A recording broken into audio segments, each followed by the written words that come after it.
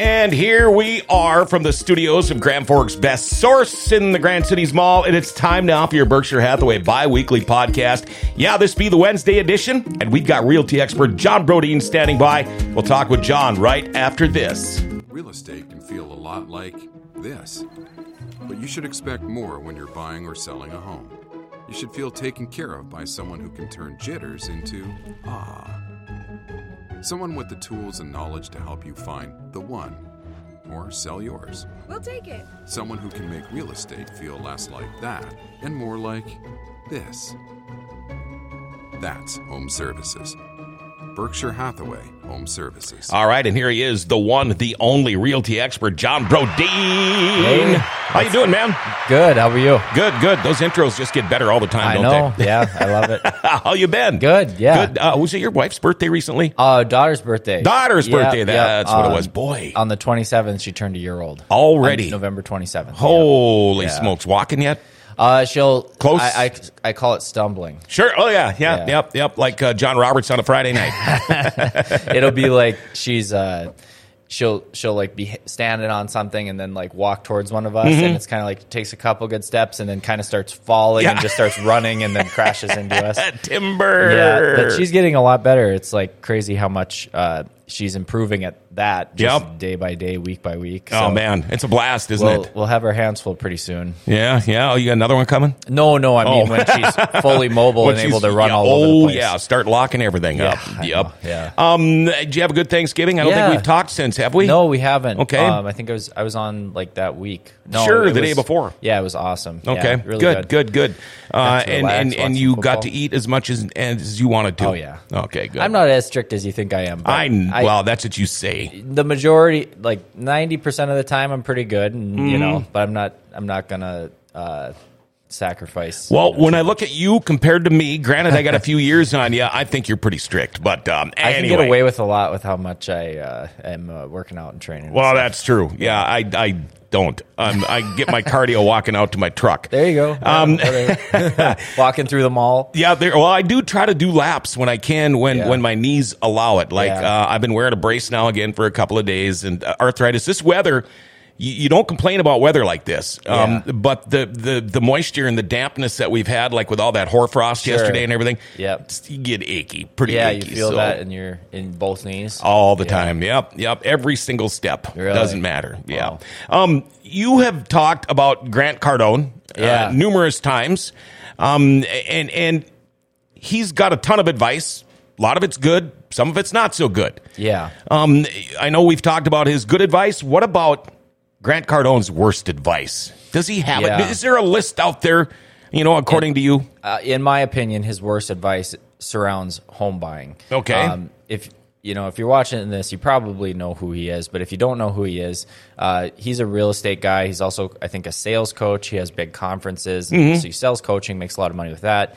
He has a real estate syndication where basically like you give him your money and a whole bunch of other people do as well, and he buys big apartment buildings, and so it'd be an opportunity for you to invest in real estate more passively, similar to you putting your money in a mutual fund or something like that, because you're pooling your money with a ton of people. Sure, he manages it, buys apartment buildings. That's what So you got to come at it with this angle that he would prefer everybody take that route. And he also, since he has big apartment buildings, I think that's maybe part of the reason for what I'm about to get into with how he is a big fan of people renting. Oh, okay. Now, I'm a fan of people renting as well in certain scenarios. One being if you have a career where it's really important to stay mobile, where you can move wherever you want, whenever you want. You have no reason. It's basically bad for your career opportunities to set down roots. Right. And plant yourself in one place. But that's a pretty small percentage of people out there. Another scenario where I'm a fan of renting, so anytime you're going to be in a place for like only a couple years or less, or you want to be able to pick up and move whenever you want, I'm a fan of renting. It's much lower risk than owning a home and needing to go through the hassle of selling every couple of years, and you're just never going to really get too far ahead. You're not going to get the full benefits of homeownership doing it that way. Right. The other time I'm a fan of renting is if you live in such an expensive area. A lot of these really expensive cities have really crappy price to rent ratios. Oh, yeah. Meaning that like maybe the median rent is $3,000 a month, but the median home price is, $1.6 million. Yeah. So it's much cheaper on a monthly payment. Monthly payment wise, it's much cheaper to rent than it is to own. Yeah. In certain cities, like we talked about that one time where we looked at some of these really expensive cities where it's really hard to justify buying a home because of how high the payments would be. The prices are buying are so much higher than the prices for renting. If you're in one of those cities, I lean a little more towards renting because you would just have to be in the home for so long for it to eventually pay off over renting. Sure. But if you're going to be in it for long enough, it's still probably a better idea to own because eventually you are going to have a paid off home. Anyway, though, so that I do think Grant Cardone's advice regarding home buying for most people out there is pretty terrible. He says buying a primary residence is the worst investment you can make. He says he suggests instead just renting where you live so you can move anywhere. And he owns how many apartment houses? Yeah. But and the funny thing is, I'm pretty sure he owns like 2 or 3 luxury homes. Oh, I'm sure. So, yeah.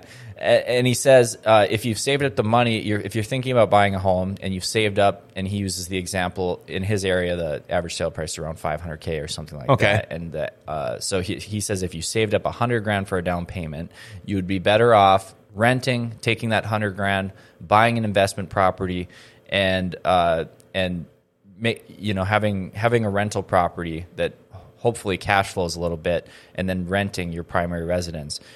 And you're still not going to subsidize the cash flow that your rental is going to generate, especially in his area. Is not going to subsidize your cost of living of renting very much. And then the other funny thing he said is he's suggesting people do that, but then he's also said that anything below, if you're a real estate investor and you're buying anything below a 12 unit, he said, I think he said 4 plexes, 6 plexes, 8 plexes, up to 12 plexes, they go back to the bank. Basically saying that people who buy those smaller investment properties fail and that it's not worth doing. So I'm not sure what he's telling people to do. Maybe he's just telling people to invest into his fund. Has he ever been in a city with under a population of like 40,000 or 50,000? Because it doesn't sound like it. Yeah, I don't know where he operates exactly, what markets his fund buys up big complexes in. I don't know if you're destined to fail if you buy an investment property under 12 units. I know plenty of people very successful that have less than 12 unit places. I mean, it's less scalable, but I think maybe he's trying to steer people into just giving money to his fund so you can buy 100 unit max. Well, of course he is, yeah. And being a small part owner, having no control and letting him do all the work and make a huge chunk of money for you giving, I'm not saying that's a bad idea. Some people, that's probably the investment strategy that's better, especially people who are who have less time and are less knowledgeable in real estate. But there's people who have time to spend in working on real estate investing, and there's people who have knowledge, and they should put that to use. And you can, if you want to really get into it, I mean, that's going to be a great option as well. So let's first cover why this advice is so bad. Buying a primary residence is the worst investment you can make, and that's the only time it's not fully an investment. You need a roof over your head, so it's not an investment. Sure. You are taking care of one of your basic needs, which is shelter. So calling it an investment, it's part consumption, part need, and it has an investment aspect to it. Real estate goes up in value. Eventually, if you buy a primary residence, it's going to be paid off. It's much easier to retire when you're 60 years old, when you have a primary residence that's paid off, than if you don't. And if you rent, rents go up over time. When you buy a primary residence with a fixed rate mortgage, the only thing that can change is taxes and insurance. Your principal and interest is locked in, and you can pay the same payment for the entire 30 years, 20 years, 15 years, whatever your loan term is. You're going to have the same principal and interest payment. So in the short term, renting might save you a couple $100 a month. But 5 years, 10 years down the road, when rents have gone up by 2% every year, it's not uncommon for in 5 years, if your rent would be higher than what your mortgage payment would have been if you bought 5 years And what do ago. you have to show for it? Nothing. Absolutely. Nothing. I mean, there are benefits. You're more mobile, like we talked about. If you're financially irresponsible, or you just really want very little hassle with anything, renting has its advantages because you don't have to have money saved up to replace your furnace when it goes out. You don't need to have money saved up to fix a plumbing issue when it goes out, put a new roof on, whatever, but real estate, owning your primary residence over the long term blows renting out of the water as far as what's a better investment, what's better for your net worth over time. That's just the way it is. He also, he suggests using a down payment to buy the down payment that you've saved up to buy a rental property rather than, using the down payment to buy a primary residence. That's not the worst idea, but then I wish the advice he would have given would be for somebody to buy a multi-unit, like buy a side-by-side duplex and live in half of it and rent the other half out. That's really how you'd kill two birds with one stone. Sure. Because then you'd still be, the whole thing is appreciating. Your rental, your property that you're renting, if you rent one property that you live in and you own another property that somebody's paying you rent, the rental property that you live in that you don't own, you're not gaining anything from it going up in value. If you were to buy a 2-unit side-by-side duplex, the whole thing's going up in value, and you're really only paying for half of it. Right. So that would be a better strategy in my mind compared to what he suggested. And then the other terrible advice that he gave was if you are going to buy a primary residence, buy it with an LLC and rent it to yourself. Now, I don't know if this is just like him trying to use complicated things to make people think he's smart and pander to stupid people who are like, oh, he knows something I don't know. He's using words I don't know. Yeah. I can't, as a real estate agent, I can't think of a single advantage to this. You've got massive advantages around buying a primary residence in your own name, not in a company name, because then it's a rental property. You can use a much lower down payment. You can fix the term. Like usually when you use a commercial loan, it's amortized over 20 years, but the rate's only fixed for 5, right?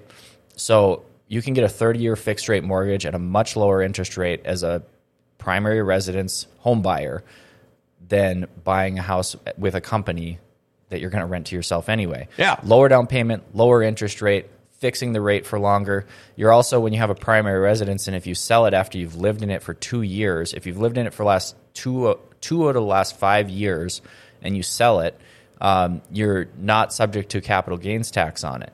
Now, if you own it in a company and you are renting it to yourself, so it looks all screwy on your taxes, it's not going to look like it's not really a primary residence because I don't know how that exactly would work with taxes, but I'm assuming you wouldn't be able to avoid the capital gains tax if you sold it at a profit. And then he's also saying there's other tax benefits to owning it in an LLC and renting it to yourself. You can't.